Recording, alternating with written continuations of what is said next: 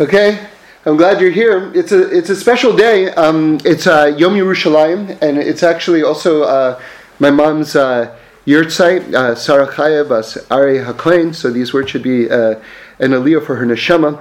And I want to talk about sort of like the dynamics of Yom Yerushalayim on a spiritual level. You will see how this day actually is quite precise in terms of just kind of the spiritual map of the world. It's quite amazing just where this day falls out in terms of the sphere count.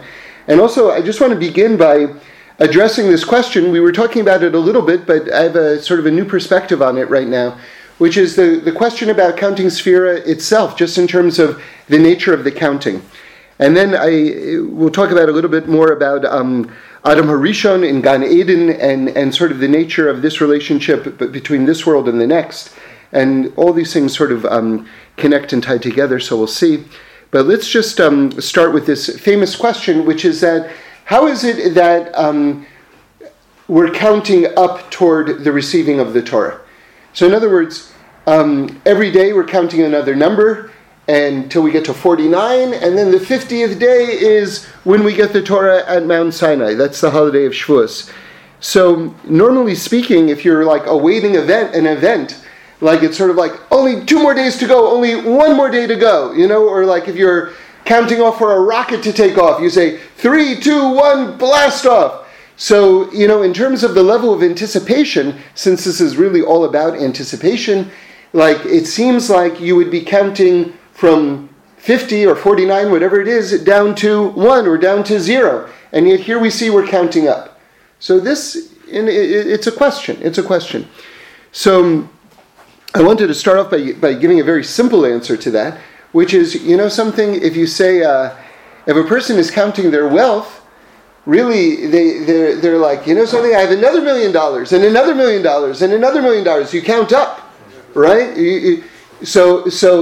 So really, like the greatest wealth, the true wealth of the whole universe is the Torah itself. So we're counting up, we're getting richer and richer as we get closer and closer. So that's one idea in terms of why we're counting up. But I want to say something. I want to say something deeper now, which is another perspective. You see something very interesting, and it was a dynamic that just kind of came to me over Shabbos, really, and which is that really we're doing 2 types of counting. We're doing the normal counting, which is the counting up from 1 to 49, right? That we're all familiar with. But then there's also the order of this sphirot that we're referencing as we're doing the count. So for instance, and we're going to get more into this in a bit, today is Chesed Sheba Malchus. And if you actually look at the order of the sphirot that we're doing, we're going from above to below. So, in other words, you have 2 simultaneous counts going on. 2 different references are being juxtaposed simultaneously, which is the count from below to above, and then at the same time, we're referencing the shefa, the flow of the sphirot, from above to below. So in other words, let's say the first day of the Omer, you're saying today is the first day of the Omer. So you're like right at square one. But then what sphira are you referencing? Chesed Sheba Chesed, which is really the top of the top. And so as you're counting up, you're also describing the flow from Shemayim to the Aretz, from heaven down to earth. Right? So today we say, today is the 43rd day of the Omer, so we're going up, which is Chesed Sheba Malchus. Now we're coming down. So we've got both together at the same time. So the question is why? Now that we see that this is the case, the question is why? Because what happened with the receiving of the Torah? Heaven and earth came together. Heaven came down to earth.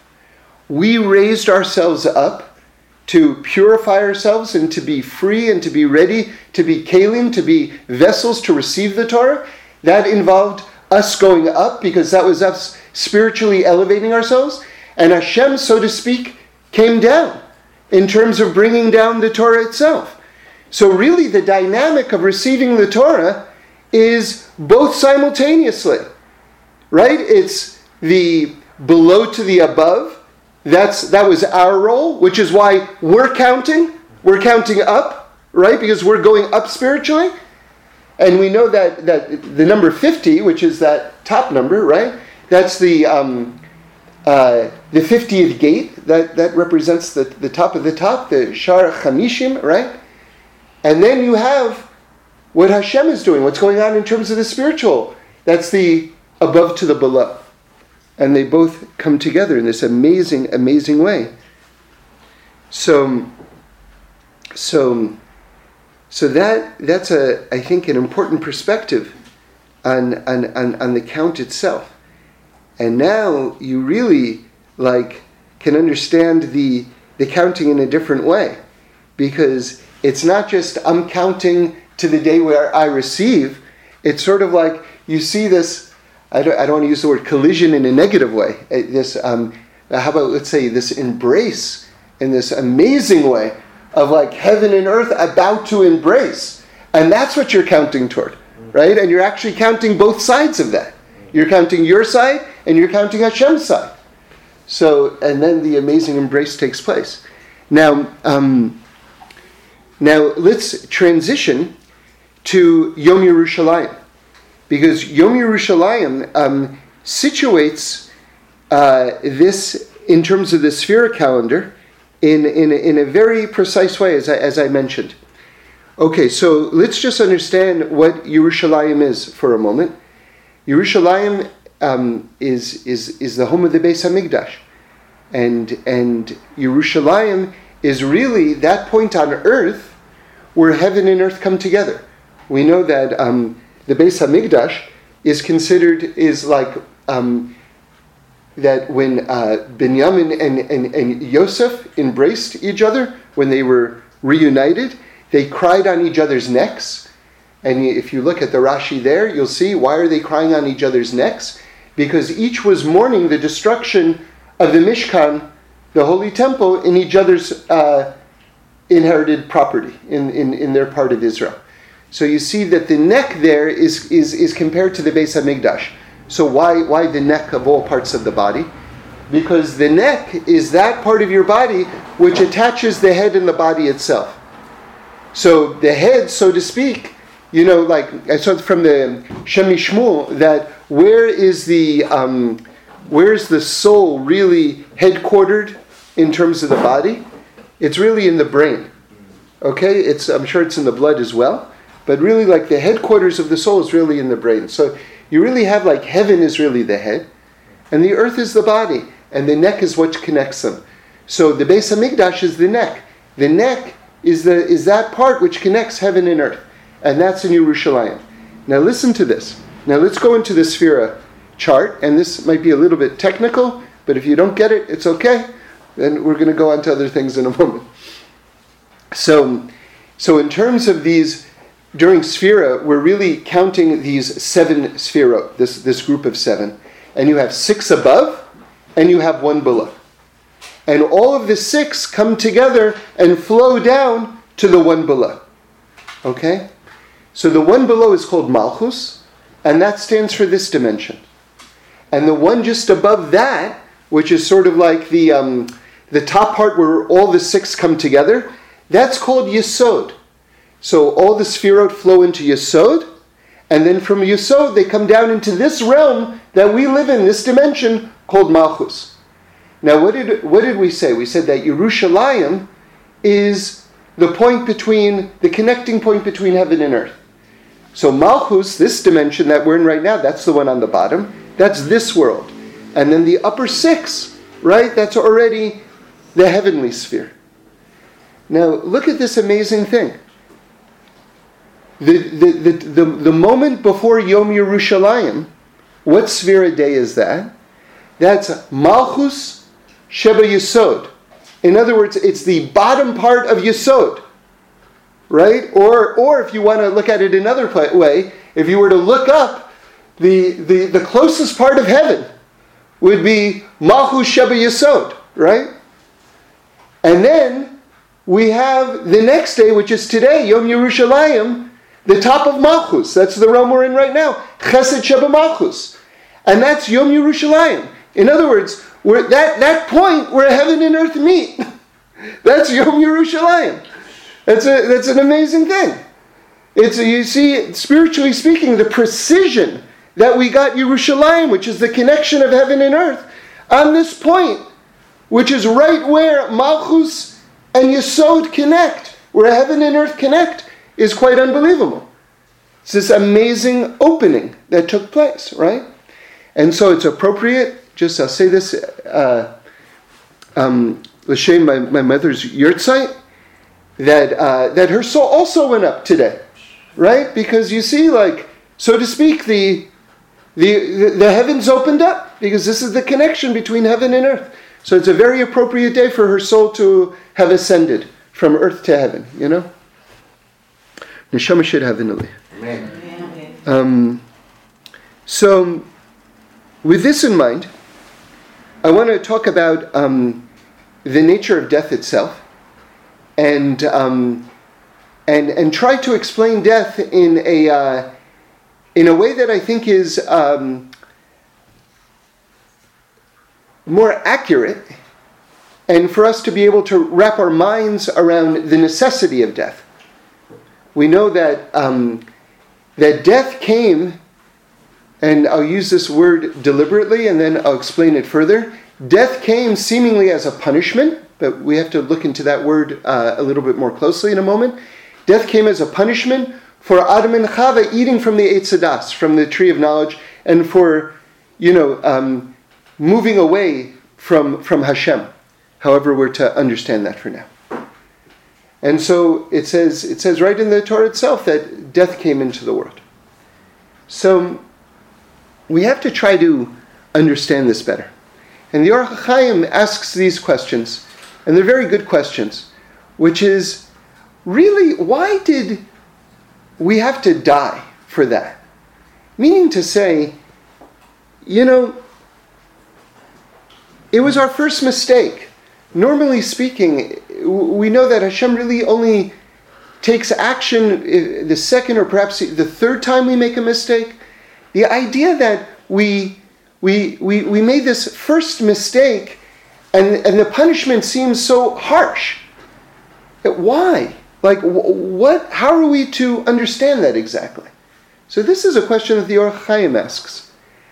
And it makes us have to re-examine what the nature of death is. Because if we just understand it as a punishment, it seems as though it was inappropriately harsh. So maybe there's something else going on in terms of what death is all about, so that we can get a better understanding why that wasn't a harsh thing, but rather that was just a very accurate response of how to adjust to the new circumstances that were created by us moving away from Hashem. Okay, so let me explain this further. You see, what happened was, when we ate from the tree of knowledge, we created a new reality. We altered the reality that was there. There was this very sort of open divine flow between heaven and earth. There was a great revelation of Hashem. And the level of concealment of Hashem was enough just to give us the basis of free choice, but nothing beyond that. In other words, God was concealed as he absolutely had to be, but no more concealed than that. Now, in our present reality, after they eat from the tree of knowledge, Hashem becomes radically more concealed, right? And we're going to have to explain that also, because that to me is a fascinating question. We're going to give an answer in a little bit, which is, why was God's further concealment a fixing, or the arena within which to stage the fixing for human beings? Because if you think about it, to conceal yourself more would actually be to exacerbate the problem. Right now we've got an even bigger problem. And yet So how is Hashem fixing things by becoming more concealed? Do you hear the question? Okay, so we're gonna answer that question in a little bit, God willing. But let's get back to this idea of how we altered the reality of Gan Eden after we ate from the tree of knowledge. So the Or HaChaim, and I'm sure he's drawing from all the Kabbalists when he says this, that really the nature of human beings, the nature of Adam initially, was someone like who's living in a 2-story house, right? So you had like this, the top story would be like heaven, the bottom story would be like earth, and you could go up and down. In other words, we know that the Gemara brings that Adam was actually hugely tall, right? It's like massively tall. And we understand this further by understanding that we were like creatures of light. One of the things that people say, but I don't know if they really think through the implications of this, that by Havdalah, you look at the reflection of the light on your fingernails, right? And you'll often hear people say, oh, Adam and Chava, like their whole skin was like that, right? But what does that mean exactly? That means that we weren't like these fleshy, meaty creatures, right? That we were really much like we were like elongated and we were like really like creatures of light. What happened was when we went against Hashem, when we ate from the Eitz Hadas, the world became much more physicalized and materialized.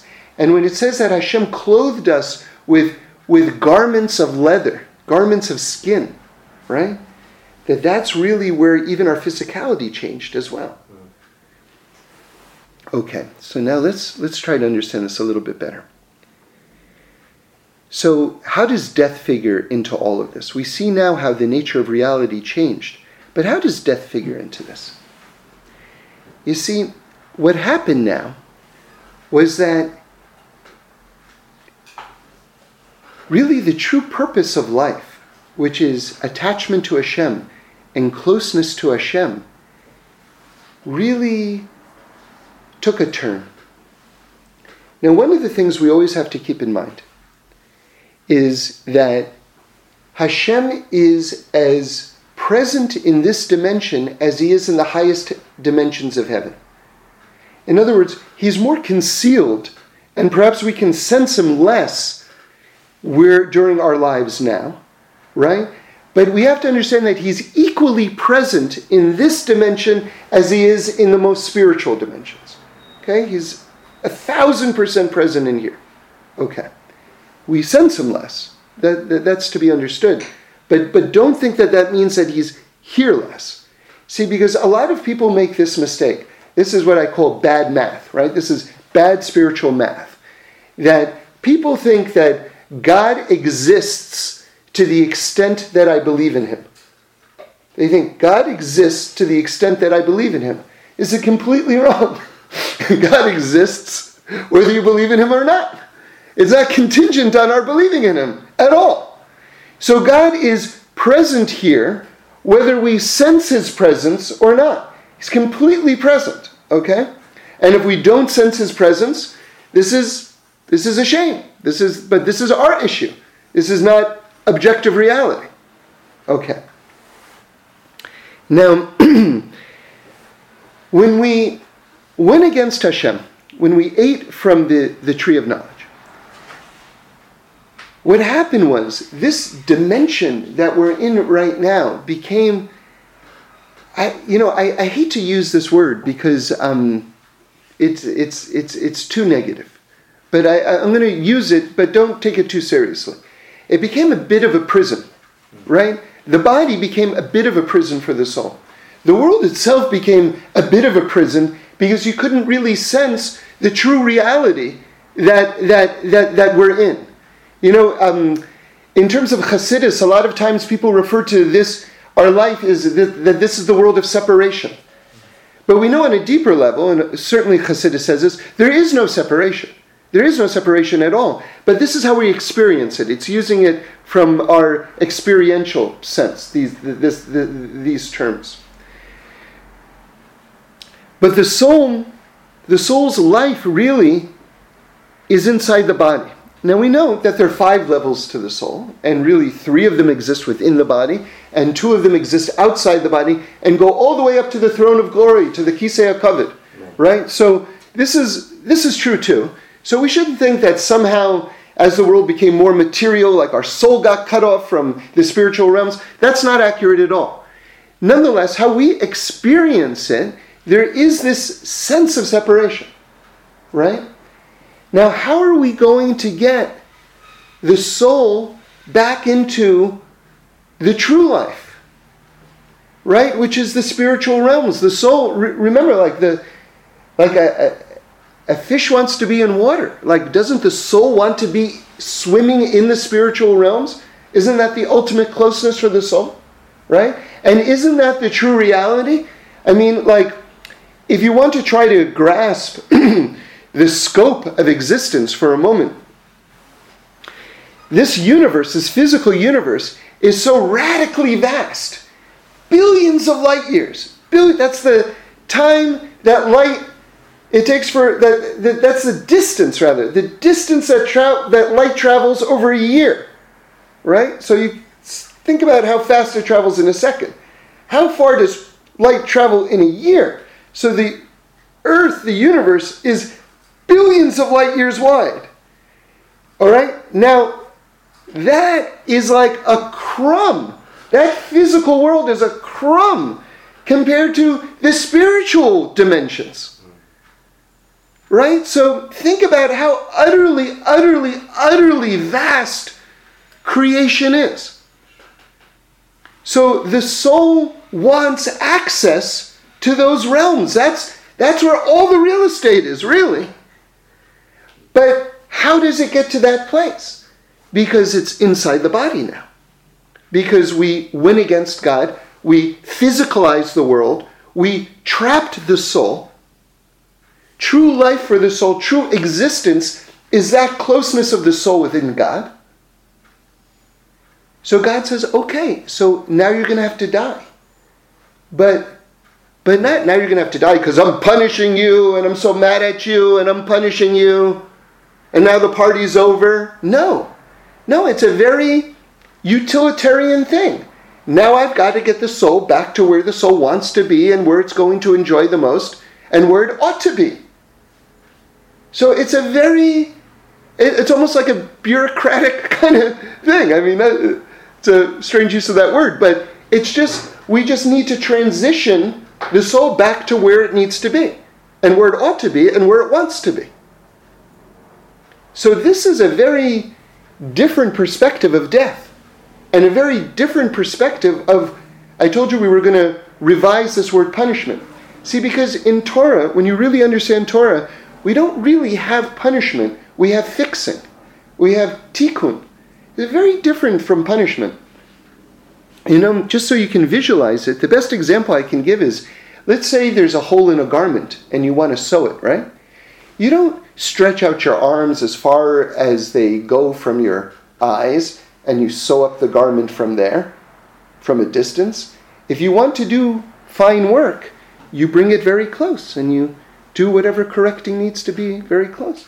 When Hashem wants to fix something within us, He's not pushing us away. He's bringing us close. Now, that doesn't mean it's not painful, right? Like if I'm a pair of socks having a needle put through it, that's probably painful, right? Certainly painful. But the fixing is taking place. And the fixing is taking place through an act of closeness. So a fixing needed to take place because the soul, remember, let's go back to the Or Chaim a second. Adam originally was going to be like living in a 2-story house, right? Where he can there's one spectrum between the spiritual and the physical. And he can go up and down. And now, just to bring it all together so you can really visualize this, he references Eliyahu HaNavi. See, because what do we say about Eliyahu HaNavi? He never dies. And he comes down in a body, and then he goes up and he's an angel again. And he can go up and down at will. And because there's this complete absence of death from him. You see, it's only death that creates these separate realms, right? And so now to readdress this idea, right, and to fix this idea, death comes into the world, but only to put the soul back to where it wants to be and where it ought to be. Now, when we have the Beis HaMikdash, and when we have Techiyas HaMesim, the resurrection of the dead, we have Mashiach, we have where the world is evolving to, right? We're going to have a reestablishing of that dynamic of Gan Eden, where that's this amazing fluid opening, where there isn't a stir, there isn't a contradiction between the physical realms and the material realms, right? There's going to be that amazing flow again, and that's going to be restored. And that's where we're heading toward. That's the destiny of the world. But until then, we are stuck with death, right? But that's not going to be forever. That's just a temporary kind of thing. Okay. So now I want to address another question, which is, why would the physical realm or the increased concealment of Hashem be the arena for us to fix? In other words, if we didn't recognize Hashem in Gan Eden, right? So why would God say, okay, because remember, everything must be understood from a loving standpoint. You must have as your premise that everything God does is for the good, and that everything is an act of love, right? Because otherwise you literally won't understand what the Torah is saying. Because you're going to attribute motives to Hashem that simply aren't there. And you won't get pshat. You won't get the basic meaning of the text. So you must begin with this perspective that God wants the best and loves us the most. Not because, that's so nice and it's so spiritual. That's accurate. If you're not starting with an accurate premise, you will not arrive at the truth. All right? So if that's accurate, if it's accurate that God loves us and God wants the best for us, and God wants us to fix whatever it is that we need to fix, why would it be that the realm, the arena that He created for us to fix what we needed to fix, is for Him to conceal Himself more? Because we find that after we ate from the tree of knowledge, God becomes more concealed in this world. That seems counterintuitive. That doesn't make any sense on the surface of it.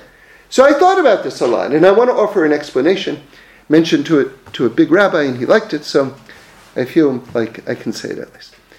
So let me give a couple of examples, and hopefully it's not a difficult explanation. Hopefully it will be clear. Imagine you have a little child, right? And the little child is very disrespectful to, say, a rabbi, right? So what do you say to the child? You have to be nice to him. You have to treat him with respect. He's the leader of the community. He's learning Torah all day. He's doing acts of kindness all day. So you have to be very nice to him. You have to treat him very well, right? This is how you would explain it to the child. So the child shouldn't be rude or disrespectful. In other words, what you would do is you would reveal more about the person, right? So then when the child has a greater sense, then he would go, I understand. Now I have to be nice because now I have a better idea of who he is. Now what I'm trying to do is make the question stronger why God would conceal Himself. Because it would seem on the basic surface level, what should He do? If we sin in Gan Eden, He should take us to Super Gan Eden, where He's even more revealed, right? And then we'll go, that's God? I don't want to do anything against God, right? That it should have been it should have been the opposite. And yet here we see that God made it more concealed. And again, we have to approach this from understanding that this is coming from a place of love. So what was the good thing that God is doing by making Him more concealed, right? So we have an even bigger question now. So to explain it, I want to give another very simple analogy. Imagine you have a husband and a wife. And imagine that the husband forgets the wife's anniversary, right? Or their couple's anniversary. It's both of their anniversary. So, and let's say in this example, the wife is very hurt. So the husband is like, oh, wow, we got married today and it's a big day for us, and, I forgot it altogether, which is, it seems like I don't care about the relationship. That seems to be the signal that I sent you, and, I want to try to make it better, So, so here's two different strategies, okay? One strategy is he says, you know what, next year I'll remember. That's strategy number one. Okay? Not the best strategy, right? Strategy number two would be, something, tomorrow or whatever it is, when it's not our anniversary, when it's not a holiday, when it's just a regular day, why don't I'm gonna do something super nice, or we'll go out, I'm gonna really make an effort and do something super nice to show you that I value this relationship. It means a lot to me, and I really care. Okay. So I think that's what's going on with Hashem concealing himself more. Okay? So we did this in Gan Eden. So now Hashem is giving us the opportunity on a non-anniversary. Right? And an anniversary is like a holiday, right? That's where it should be openly revealed and obvious about our relationship, right? So he's putting us in a place that's more concealed. So concealed, in fact, like mystically speaking, we say that God is the most concealed in this realm that he can be, where if you search him out, you can still find him. But other than that, he's the most concealed he can be concealed. And remember, just like a cash Torah, like one to always remember, the word olam, which means world, the root is elam, right? Ayin lamed mem, which means concealed. Because God is concealed in this realm. So God puts us in this realm, which is so concealed that we can deny that he even exists. Right? And then he says, okay, now what are you going to do? Now in this realm where we can deny that we're even in a relationship, right? All of a sudden I've been plunked down in Vegas, right? So it's sort of like, you can deny that you're even in a relationship. Now how are you going to act in that situation? If in that situation all of a sudden you're going to do Mesiras Nefesh, you're going to go out of your way to show how much of a relationship you're in and how important it is to you and how much you love and you care, then that's the appropriate way to fix. Is that clear? Is that clear? So in other words, if you think about it now from this perspective, the idea that God is giving us the opportunity to rectify the relationship of Gan Eden, not by making himself even more visible, right? But by making himself more concealed so that we can demonstrate to God our level of attachment and our level of love and our level of really trying to show how important this relationship is to us, then actually God concealing himself more makes perfect sense. Because he's giving us this enormous opportunity to rectify the relationship. So from this you see something very, very interesting, which is that a lot of times when something is harder to do, that's why it's all the more valuable. Right? Because it shows that you really want to do it, that you're not just doing it out of force of habit, or you're not just doing it because you're doing it. You really want to do it because you're really in a relationship, because you really care. And this is why it says, to the effort goes the reward. You see, let's now approach this whole topic from another angle right now, okay?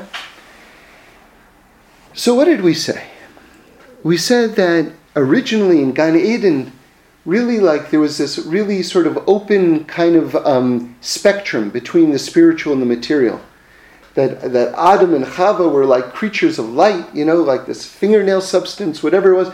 hugely tall. They were like, I think the Gemara says 100 amos, like just radically tall, before we became sort of physicalized, I'll tell you something that I saw from the Sfas Emes, something really amazing, something really, really cool.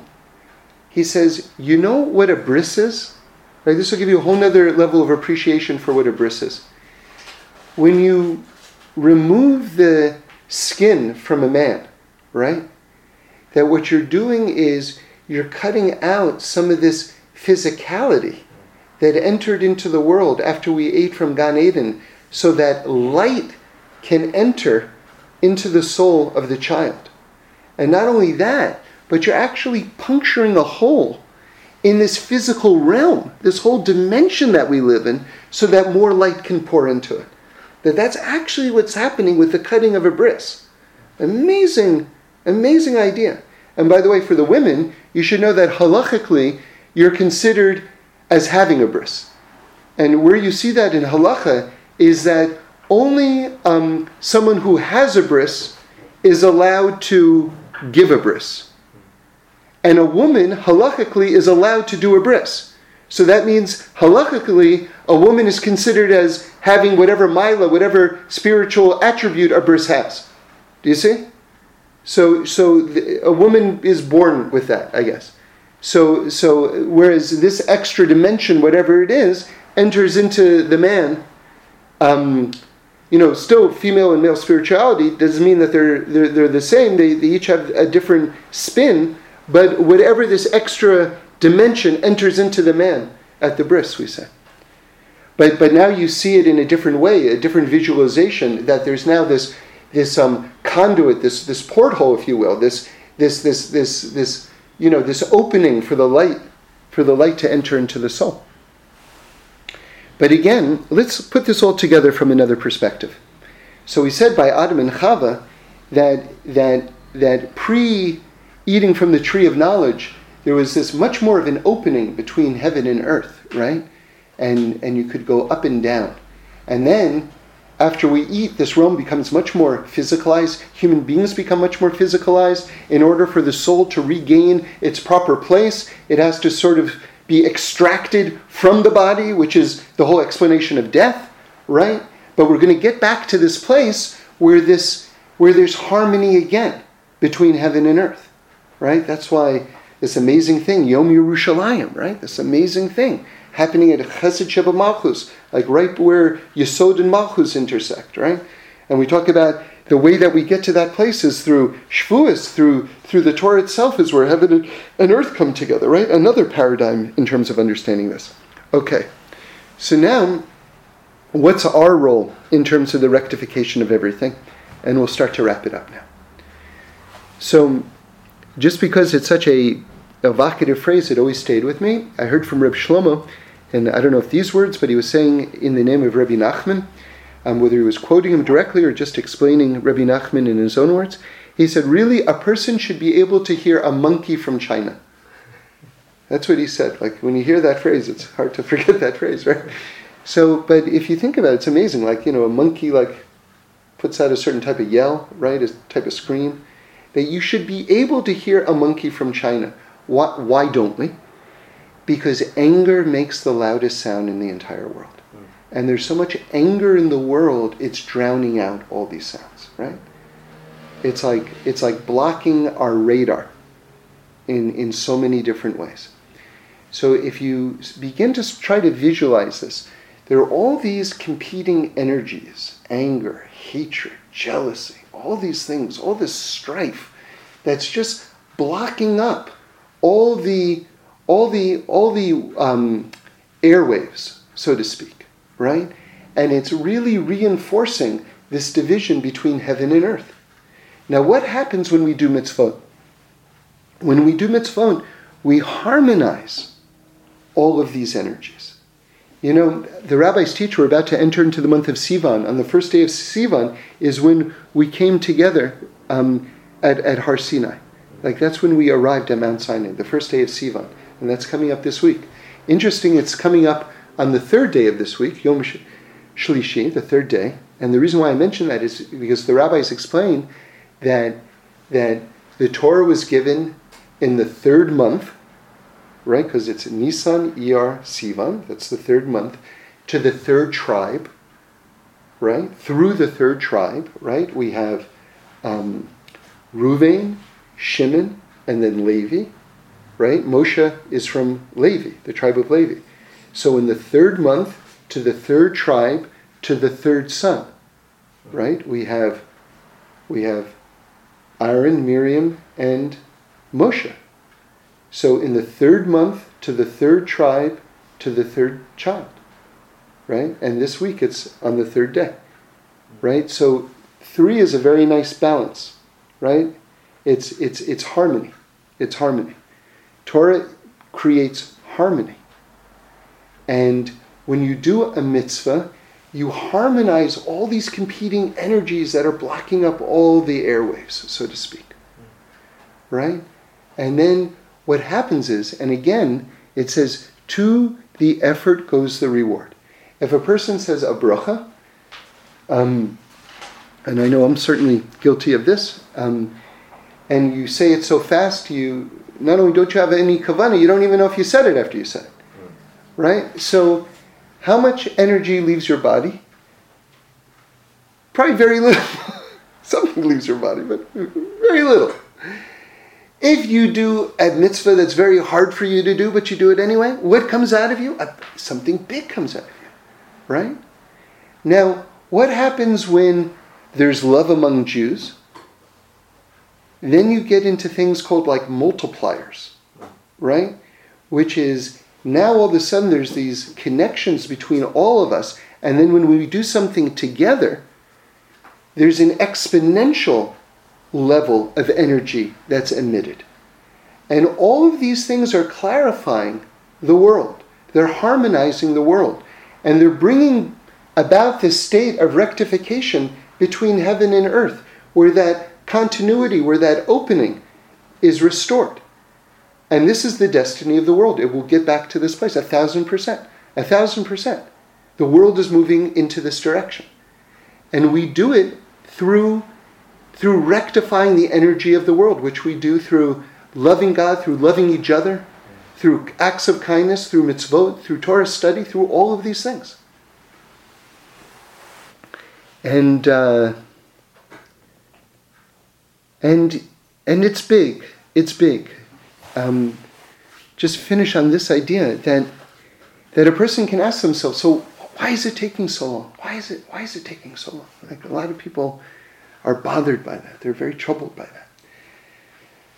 And the only thing that I can say is that you have to understand what the project that we're working on is. You know, I don't know if you've ever experienced this. This is sort of a game that I play with myself, which is I'll watch buildings go up.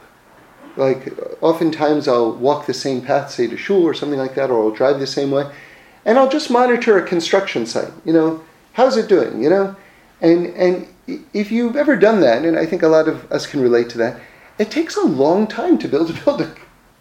You know, first you've got to knock down the building that's there, then you've got to dig out the foundation. That takes a long time. Then you've got to put down the whole foundation. Then you've got to start to put it up, and then the windows, the outside, all the rest. Then you do the gardening outside, right? It's like a lot of stages. It takes a long time. Okay, that's for one building. We're talking about the entire universe right now. I mean, it's beyond epic. It's beyond epic, the project that we're involved in. It's beyond epic. Beyond epic. And you have to understand that everything that our fathers and mothers have done over the thousands of years, all that energy, all that love, all that exertion, all that sacrifice that they've done hasn't been lost. It's still in the world. It's still active, right? And there's this cumulative process that we're the holy beneficiaries of, that we get to be part of that process, and that our deeds count with their deeds, and they're all together. And anyone can put the entire universe over the scales. It can be anyone's act, anyone's mitzvah, anyone's act of kindness can be that one which absolutely does it, which tilts the scales, which creates that critical mass. And again, if you understand this sort of like exertion or this propelling of energy from people, you understand that the greatest gift in order to do that is to get to those multipliers. And the way that you get that is when there's love among us. Because then we're all blasting simultaneously as a group, and it's whole different levels. So you understand, again, I'm talking from a sort of physics / energy perspective on this. You see the extreme importance of Ahavas Yisrael, of loving God's creations in general, right? It's also just all of his creations, because we're all children of God. Jew, non-Jew, we're all children of God.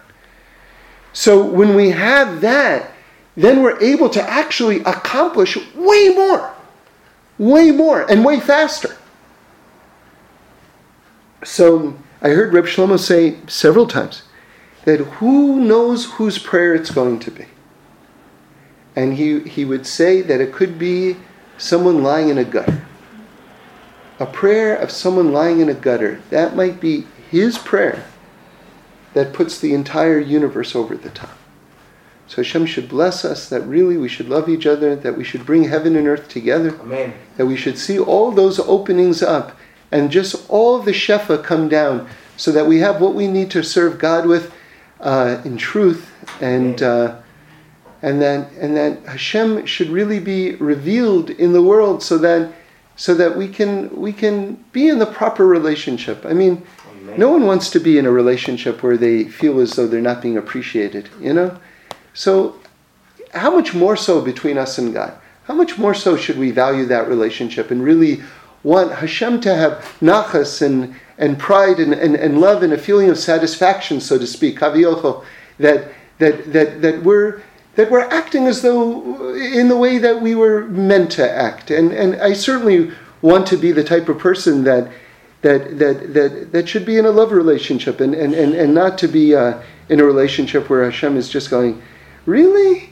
And we can all do that. And, like the Navi Yeshaya, the prophet Yeshaya says that just we're longing for that day where the knowledge of Hashem fills the world like the waters fill the sea. Amen. And if you think about it, what does that mean, the waters fill the sea? What is the sea? The sea is water.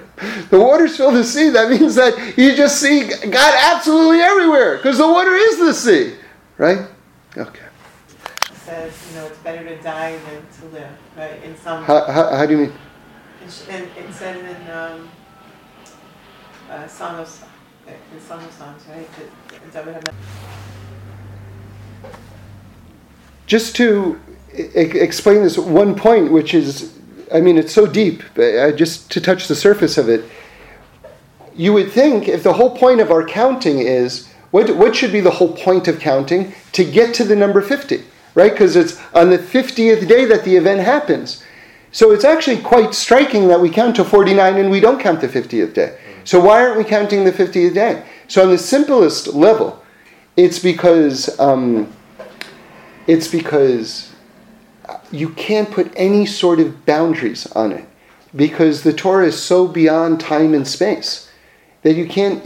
If you think you can quantify it, then you're already limiting it, and you're already not receiving it, because you're just projecting borders and limitations on it instead of just making yourself a vessel to receive it, right? But on another level, we're saying that at Mount Sinai, heaven and earth came together. But the Torah already came down before the world was created. That's the joke, because the Talmud says that the Torah existed 974 generations before the earth was created, before the universe was created. So, and that God made the world out of the Torah. So I'm giving you another explanation of why we're not counting the day that the Torah came down, because the Torah was already here. Right? What happened was that the Torah became revealed. It's very different from the Torah arrived. So it would be inaccurate, actually, to count that day, because that's not when the Torah showed up. The whole world's made out of the Torah.